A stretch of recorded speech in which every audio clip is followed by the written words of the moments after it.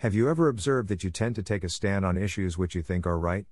I know you will say that it is obvious that we tend to take a stand on issues which we think are right. So, how did you reach the conclusion that what you think right is actually right? Do you have any method which is universally applicable, or you are judging something based on your set of information over that issue? We can see that most of us decide based on the second method. What do we conclude is that if we have to frame an opinion, then we will have to be open-minded forever. There is no one on earth who can decide what is true and what is wrong. It is only up to us that we decide what is true and what is wrong. And how do we make sure that what I think is true for others also? This can be done very easily. Everyone should list out their set of information regarding an issue, and then we can collectively decide on the basis of collective information.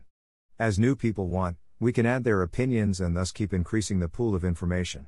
We will see that after some amount of information, we will see repetitions, and we can generate a common theme for that issue and sort out that issue forever. This is a sustainable method. But then, we need to be careful that we are objective in superimposing one set of information over another. Everyone will have to agree that if one set of information is logically superior to another set of information, then the superior one will prevail. This is the core of politics.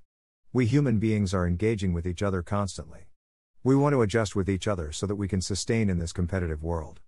But if everyone keeps running for competition, then who will take care of losers? This is the question which has resulted in an institution known as politics. There exists no politics if there is no quest of perfection. We need politics to sort out issues in our society. Why were those issues created in the first place? Those issues were created due to stratification of society. We are thus required to give everyone a basic living opportunity so that everyone can fulfill fourfold obligations of their lives, which are duty, money, pleasure, and salvation.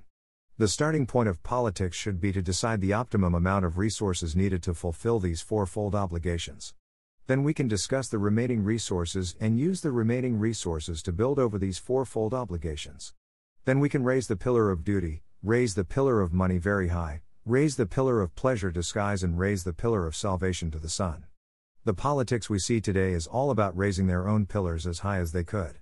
But most of the time, the optimum height of each pillar is also neglected for a large part of the society. This is called greed. Once we start focusing on first fulfilling the needs of four pillars to such a level that it is sustainable for everyone to lead a peaceful life, then we would be able to reach greater heights as a civilization. We are stuck in a loop of ups and downs because without fulfilling the basics of everyone, we are trying to increase heights of pillars. The civilization is in the form of a pyramid. The maximum height of the pyramid also depends on the base of the pyramid. If the base is short, then after reaching a certain height, the pyramid will keep collapsing, no matter how many times we build over that. Thus, politics should be focused on building the civilization by encompassing everyone if we want to reach the maximum height possible. Oh, thank you.